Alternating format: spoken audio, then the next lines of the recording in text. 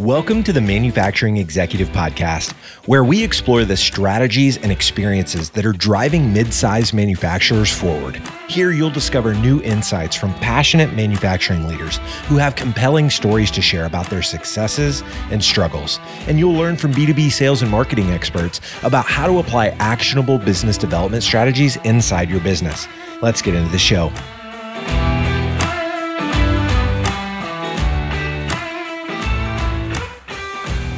Ryan Kuhlenbeck is the co-founder and CEO of Pico MES, the digital manufacturing technology pioneer.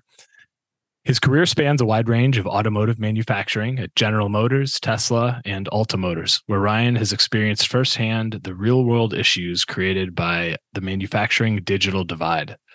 Ryan founded Pico MES in 2019 after realizing the industry need for a manufacturing software focused on the needs of small to mid-sized manufacturers who make up 98% of the market. In advancing Pico MES's product, Ryan envisions a future where manufacturers can access a fully connected supply chain. Ryan, welcome to the show. Thanks for having me, Joe. Very excited to be here. Awesome. Well, Ryan, you've got a really diverse background, having worked at large automotive manufacturers like GM and Tesla, as well as smaller startups. I'd love to hear a little bit about your journey and what led you to found Pico MES. Yeah, for sure. Yeah, a little winding journey through the Midwest of various places. But yeah, I grew up in a small manufacturing town or just outside of one in central Illinois. Always into mechanical things, cars very early on, hot rods in high school kind of thing with friends. And got an engineering degree out of a little school in the middle of nowhere, Missouri, which led me to General Motors. So spent from 2000 to 2010 at GM, left for a personal life event that then didn't work out and ended up at Tesla a couple of years later. Work-life balance is always a challenge. If you get to talk to anybody from Tesla, that's kind of what it's known for. But I was there for 2011, 12, and 13 through some fun times with the Model S launch, and then went to a engine cylinder controls company, the ones that do really interesting cylinder deactivation technology that's now in GM Silverados. That's a whole nother fun conversation.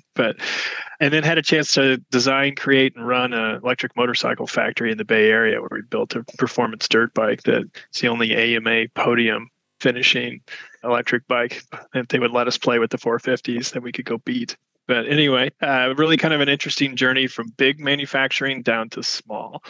And then as far as how we ended up with Pico in 2018, when Alta Motors went under, folded through a whole lot of interesting reasons, the choice was to go out into another factory and use software we didn't like or build another infrastructure necessary to make that factory be efficient for the third time in my career, or try to go do something that we really cared about.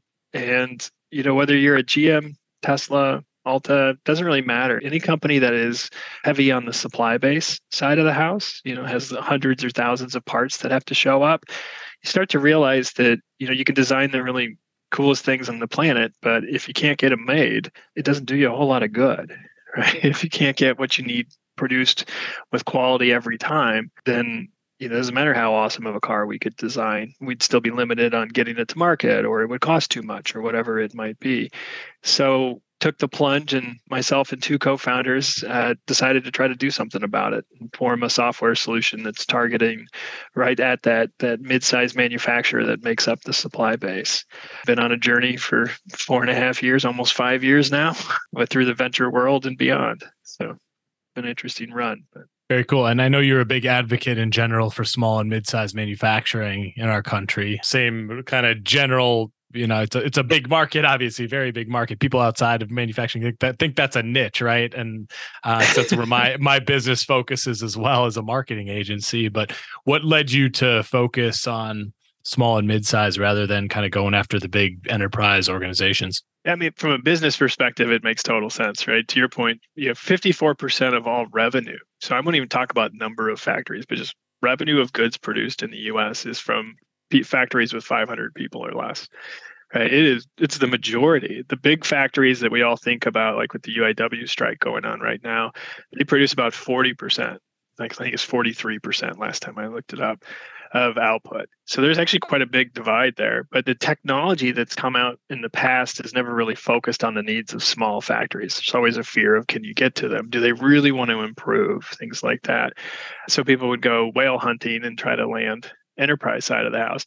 I've never really been motivated by the business side. You never want to say that as CEO, especially to venture, but it's kind of the reality. What I cared about is the impact. The town I grew up in didn't have a General Motors factory, and it had a bunch of suppliers in it, companies that made parts for air conditioners and things like that. And that industry is really what underpinned the town, or led to a lot of struggles, frankly, when a lot of it went overseas.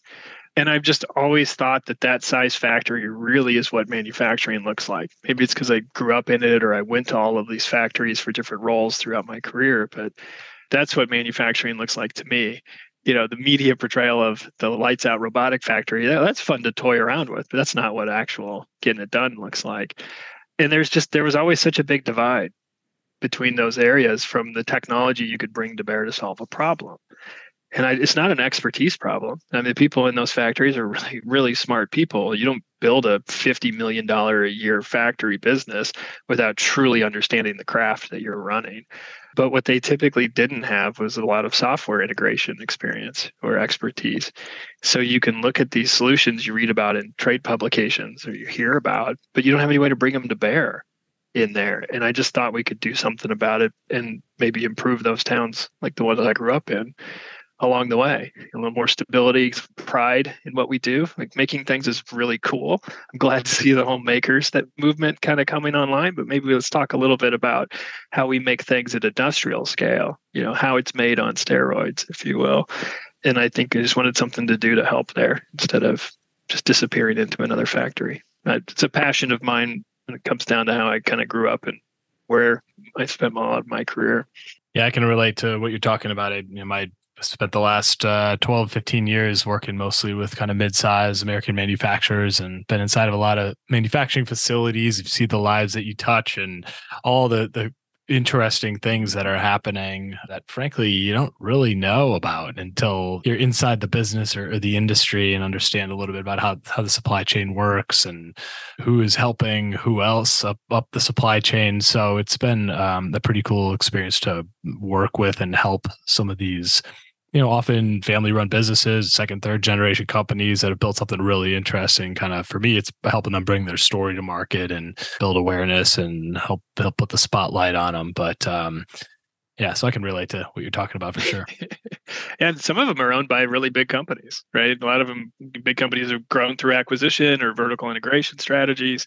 And yet they still operate as kind of their own either standalone piece, or just that side of the factory still needs to kind of an enterprise style of solution, but it works for a smaller factory deployment. But I love the diversity of it, and then just the people that are involved and the pride of making things. I mean, think about it in the pandemic when we couldn't get the goods we wanted. All of a sudden, people started paying attention to what was happening in that factory and really started to value it a little more. And then as you kind of peel behind the curtain, you realize this is where the technology development is really happening right now. I mean, between robotics and advanced systems that bring together digital threads from different machines, you've got analytics that are really interesting, and artificial intelligence or machine learning, which is what it really is.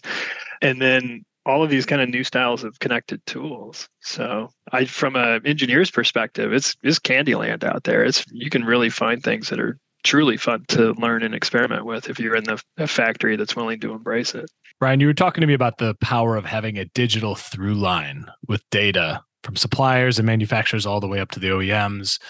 What does that level of supply chain visibility enable? I think we're on a cusp here, or on an edge of a really new generation in manufacturing where, what we do and what your customers do on a regular basis, right? You're starting to see this digital capability getting built out in the supply chain. Like I picture a world when 20%, some cliff, 20%, 30%, whatever it is, of the suppliers out there have this digital backbone.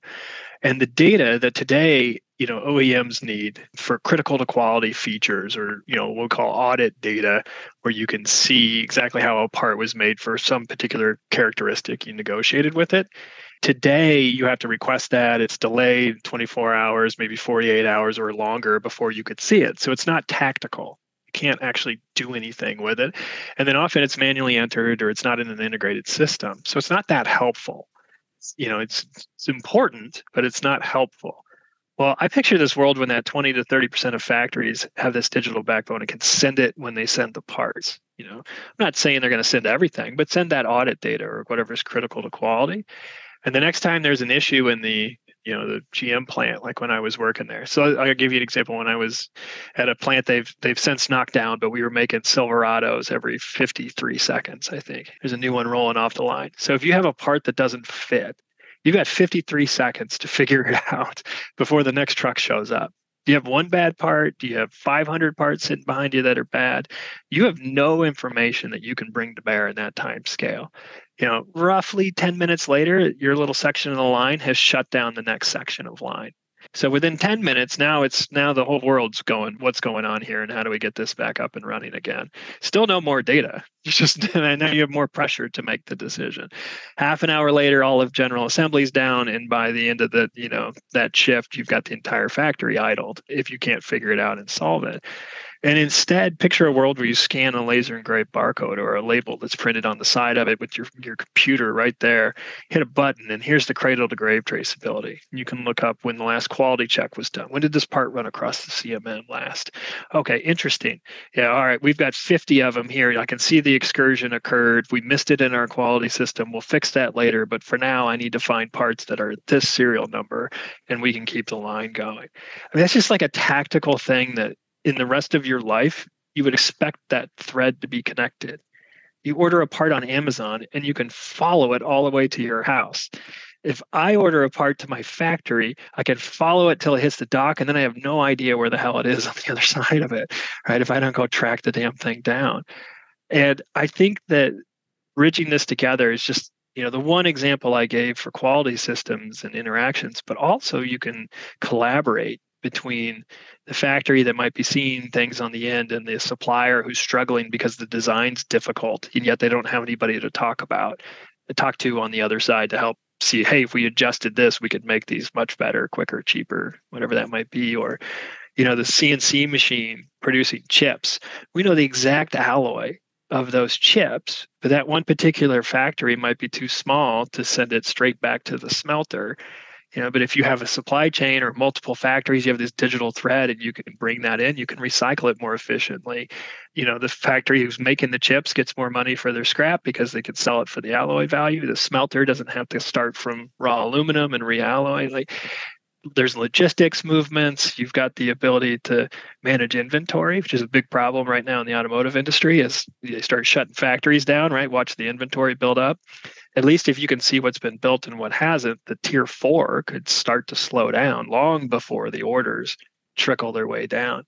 I liken this to, think of cell phones before smartphones, right? Like today we have a ton of apps, but there's no platform to bring them to bear. You can use DC nut runners for quality inside of a factory, but you don't know how to hook them up from a software perspective. You can use, all the way into the ERP connections and worker guidance solutions with video or augmented reality. All of these things, there's all these things that are out there that each one of them solves a problem, but there's no platform. There's no structure that makes it incredibly easy for these factory teams to go grab them, and then for that data to benefit everybody in the supply chain. I could go on for a while about this because I just think it's a big deal and not enough people talk about it. But it seems to me like the inevitable next step is factories improve their own operations through all these are proven techniques at this point, right? If you implement a new digital backbone, you're looking at 20 to 30% improvements. How many different case studies do you have to read to see that? But there's a whole nother evolution that then can benefit across the supply chain if they're connected together. So it's an interesting world to me where I just see that as the biggest deal in 2030 is actually going to be that. It's going to be this ability for data to seamlessly move around without, you don't even have to share the name of the company. It's the tier 3 or tier 4. You just need to know where, what was the diameter of the rotor shaft, measured last time in the quality fixture. So because that's important to the person creating the shaft that's turning it into the stator, and the stator really the rotor, and the rotor really matters to the guy making the stator and the person trying to push the bearings together so you can have an electric motor for the, Chevy Bolt or whatever it is you're producing. Tell me about what role you and Pico are playing kind of in solving this challenge. Yeah, so the big thing for us in the Pico world is getting that digital backbone into the factories. So today in the mid-sized factory world, you'll see a lot of ERPs. That's kind of been the latest push, is getting inventory and accounting systems to function, and then order processing and management. That's really the function of the ERP. But then teams either have to take a module off of that ERP system and try to run the shop floor with it, which is not great. Like, do you really want accounting software at its core to try to run your shop floor? I mean, you can make it work if you have to, but we instead come in and try to provide a solution that is specifically for the shop floor. And then we integrate with the ERP so there's a seamless connection of data. And then our goal is actually to kind of attack the death by 1,000 cuts that most factories suffer from. I want the domain expert on the floor to be able to say, okay, Jimmy's an excellent operator, but he only installed 4 bolts instead of 5 this time, or forgot to torque the last one because somebody distracted him, or there was an alarm on the machine, or whatever it was. And that one got all the way down to the repair station before we found it. And it cost us 3 hours to tear the whole thing down, fix it, put it back together once we realized, part was vibrating or whatever that is. Today, you go to Jimmy, you say, don't ever do that again. Or you put Jane next to Jimmy and say, check his work. Well, that doesn't really solve the problem. It's like staring at the same thing day in and day out. You're still going to have things get past you. And instead, if that operator could go, we need a DC nut runner on here. It's $1,500 from Ingersoll Rand. All I got to do is buy one. It'll be here in 2 weeks, and we will never deal with that problem again. We want that to be the answer. So Pico makes it perfectly seamless to hook up whatever tool might solve that problem for you. Or if it's a worker guidance thing and you need to show video because images didn't show how to route the harness properly, you should have that just sitting there at your fingertips, ready to go, so that when you do get an opportunity to solve a problem forever, you do it. It's in a controlled environment. It's, all the version histories of everything that says how this part was built is still there. The digital thread is completely there for traceability information, but those tactical improvements can be brought to bear. And every week you pick up 1%, 0.5%, whatever that is in efficiency. Maybe you have a great week and you got 3% out of 2/3 of your stations because you finally solved a perennial problem. And you look back at the end of the year and you go, we just doubled the profit margin. This business is viable. We should probably get more of this business, whatever it might be. Or I didn't have to buy another machine because I now utilized mine 15% more and I met my increase in demand without having to spend a big capital outlay. That's what Pico visions, how we bring it to bear. Okay, let's take a quick break here. I'm really excited to announce an incredible event our team at Gorilla 76 will be co-hosting in late January and early February of 2024 in Austin, Texas, just for marketers in the manufacturing sector. I'm going to hand it to our strategist, Peyton Warren, to give you the details. Hi, I'm Peyton Warren, strategist at Gorilla 76. Over the past few years, our team has been running twice per month digital learning events for industrial marketers called Industrial Marketing Live. It's been a huge success, and we're seeing 50 to 100 manufacturing marketing folks show up regularly. But one thing this group has told us is that they've been itching for a live, in-person event just for them. Well, we're super excited to be teaming up with True Marketing and Cadena's Part Solutions to deliver exactly that. January 31st through February 2nd of 2024, we'll be co-hosting the Industrial Marketing Summit in Austin, Texas.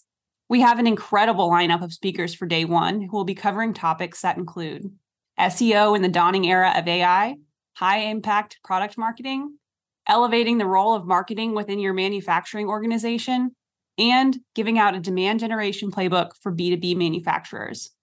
And that just skims the surface. On day 2, we'll be conducting in-depth breakout sessions to go deeper on some of these key topics and help you apply them inside your own organizations. Not only will this be an intensive learning event with some of the sharpest minds in the industrial marketing space, but we'll be hosting social events in the evenings with great food and venues for networking with other manufacturing folks who are trying to solve the same kinds of marketing challenges you are. We're limited to 300 seats, so visit industrialmarketingsummit.com to learn more and reserve your ticket. We'd love to see you in Austin. Ryan, whether it's on the assembly side of a manufacturer's business where you and your company Pico live or elsewhere in manufacturing, it's a fight for labor out there. As we all know, it has been for a while. It's not getting better. Some of these things you've just been talking about here in terms of having the right tools and processes and data at the fingertips of the people who need them. What role do you think that can play in helping with hiring, retention, having the labor you need on the shop floor? I think it's the biggest thing you can do, frankly. I know I'm biased, but I mean that truly. The number one issue in most factories is labor, right? Especially in the assembly space. It's skilled labor when you move into the machining world and things like that. To me, to solve this, you need to do a few things. One, when you do get really good skilled labor, you need to retain them and you need to maximize their output. And you can do that through the retention side of the house is just not make the day crappy, right? Like, do you really want to follow Bill around for 3 weeks and memorize what he does? And that's how you learn how to do your job, and then be expected to be perfect for the next 20 years while you work there because you have no infrastructure to support you other than a clipboard and an end-of-line tester, maybe? Would you want to work in that space if you're used to, pulling your phone out and going to YouTube anytime you have a question and answering it that way? Of course not. So there's a little bit of, an infrastructure a work environment that people actually want to work within, especially if you're looking for younger generation people to kind of work in your factory. But then the other side of it is I'm a car guy by heart. So I talk a little bit about how race car drivers are so successful. If you think about, pick your favorite race car driver of choice and why they're so good at it, it's because only 20% of their brain is driving the car, right? They're so in tune. They've been doing this for so long that's muscle memory, right? Turning the wheel, hitting the brake at the right time, shifting gears, whatever it might be. And it frees up the rest of their brain to find the perfect turn-in point or come up with a strategy on how they're going to pass this person or manage their tires or brakes or whatever it might be. Well, in the manufacturing world, I liken this to, if you're going to do the same thing for 8 hours a day and you're constantly in anxiety mode, trying to make sure you didn't forget something and you didn't forget to do something, then there's nothing left in your brain for how you could potentially improve it or, collaborate with an engineer who's thinking about a new fixture or something that might be there. And if instead you have an infrastructure in front of you that has reminders when you need them, stays out of your way when they don't, it has integrated tools, so there's no chance of error, right? You cannot forget the barcode read or to write down the serial number equivalent because the torque tool won't turn on if it didn't get a valid barcode read. Or, the CNC machine won't start if you didn't see the fasteners get torqued down that are holding the part in place. That anxiety level drops and it frees up brain power to collaborate. Well, people like to do that. And again, I come back to how do you, finding people is one side of the house, but retaining the one you have is arguably more important. You've already invested in them, or at least you went through the hiring process. And you don't want to quit a week later. So giving them an environment where they're more than just a robot. They're not there to just do the same task over and over again. They can, if that's the type of work they like, that's great. But if you can enable 30% of them or whatever to also collaborate and come up with the next best thing, I just think that's a way we've always seen it over and over again. The retention rates go through the roof in our factories because people are empowered on the collaboration side, but also their anxiety level drops and it's a better place to work, right? They're interacting with technology instead of feeling like a robot. I come back to treat them like you want to be treated yourself. Think about the environment that you would want to do for 8 hours a day. How do you make that enjoyable? It's hard to throw somebody into the fire and not give them the tools and processes and things they need to succeed. And geez, if that can be your competitive advantage right now in a time when you can't find workers, I mean, what a great place to go all in. And it gives you the chance to hire people out of other industries. That's the main thing, without taking a risk for quality. So when we talk about that skill level, yeah, you want your high skill people to be able to do more that have been there, but also your entry level can change. If you're competing with Taco Bell at $15 an hour or whatever the starting wages in your area are, no one may want to do that job either. But when they come into the factory world, now it's a completely different environment. Like it's a team level and there's data and you can see how you're good. And, maybe there's feedback on each operation so you can gamify it a little bit. There maybe a lot of factories, most of the factories actually I go into now have some form of output-based bonus system. And when there's actual feedback per cycle on how you did and where you could improve, which is like systems like ours provide that right there on the screen for those that want to interact with it. You don't have to if you don't want to, of course. But that's just a better environment than the alternative in other industries outside of manufacturing. And I think that's another way to win talent is giving people a place to start. And then they can fall in love with it like you and I have and potentially go get an associate's degree and become a CNC programmer or whatever it is on the other side. But it just gives another path. And the more paths that people have into the industry and the more reasons they have to stay, the more likely we are to solve this and give time for technology like robotics and automation to fill in the gaps that we can't fill. Because some of this is demographic. Not every job is going to get filled the way we want it to. Ryan, so many manufacturers that I talk to and that my agency works with play some role along the automotive manufacturing supply chain. As automakers transition to electric vehicles, EVs, how can suppliers and mid-sized companies position themselves to enable those new technologies to successfully come to market? There's an interesting kind of difference here for people from the automotive industry. Right now, all the R&D dollars are going into EV, but the majority of vehicles produced are still gas or diesel powered. So we're kind of in this transition. So if you think about how to position yourself for that, when it's time to go get the new product, General Motors isn't sourcing an inverter they've made for 50 years, right? Or even 20 years. It's new to them. So they need to land that in a factory they trust or one that can send data to them so that they can build trust over time because they know it's perfect. So this is where that connected supply chain becomes a real advantage. If you have a digital backbone and you want to make bus bars for it or a circuit board enclosures, whatever it might be, and you can prove that you did it right, you've de-risked that new technology for them from a launch perspective. And when you're trying to balance 1,000 new parts or 500 new parts for a vehicle, that's a big deal, right? If that's one thing you don't have to worry about. And then the second side of this, which I think is funny, again, is just a reminder, and by the way, you pick up a significant efficiency gain when these solutions are in place, so your business runs better, which allows you to be competitive price-wise. And then if I've got something new that has risk for change because I haven't built it for 20 years, if I can build that locally, I can react significantly faster and more efficient if I need to make a change mid-cycle, middle of the year, whatever it might be. Right? If I have 16 weeks of pipeline on the water between me and a Malaysian factory, for example, when I decide to make a change, I have to build for 16 weeks before I can even realize that. And then, or I have to scrap it, which is even worse. If I'm making them in Kansas and producing the truck in Indiana, I've got to wait 2 weeks and I can realize that change. Right? There's just this huge flexibility that comes from local supply, but I can't do that if it's going to cost me 30% more or 40% more on every single part.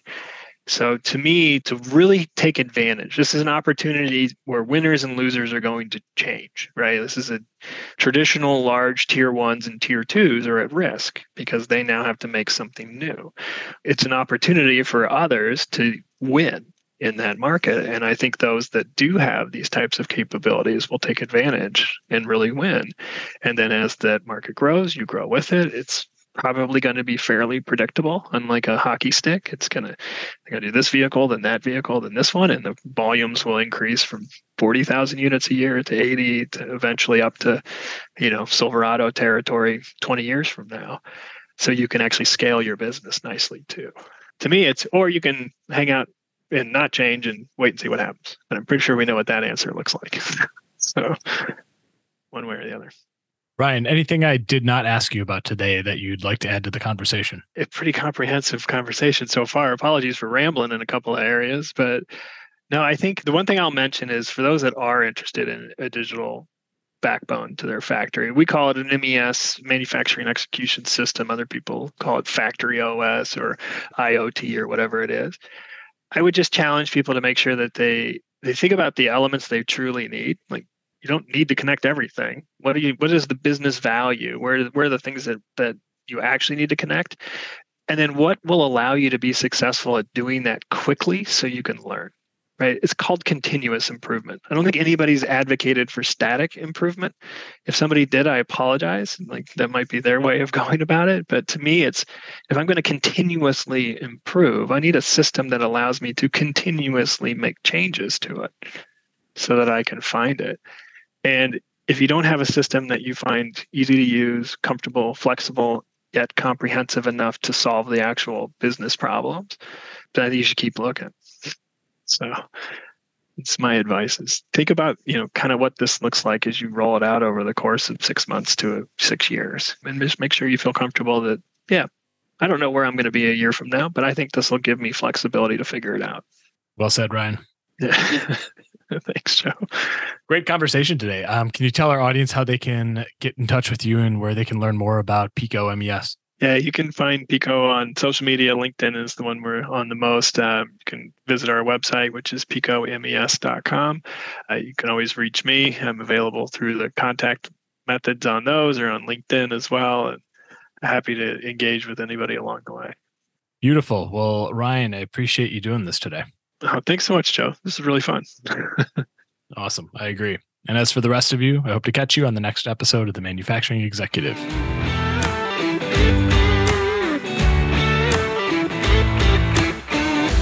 You've been listening to the Manufacturing Executive Podcast. To ensure that you never miss an episode, subscribe to the show in your favorite podcast player. If you'd like to learn more about industrial marketing and sales strategy, you'll find an ever-expanding collection of articles, videos, guides, and tools specifically for B2B manufacturers at gorilla76.com/learn. Thank you so much for listening. Until next time.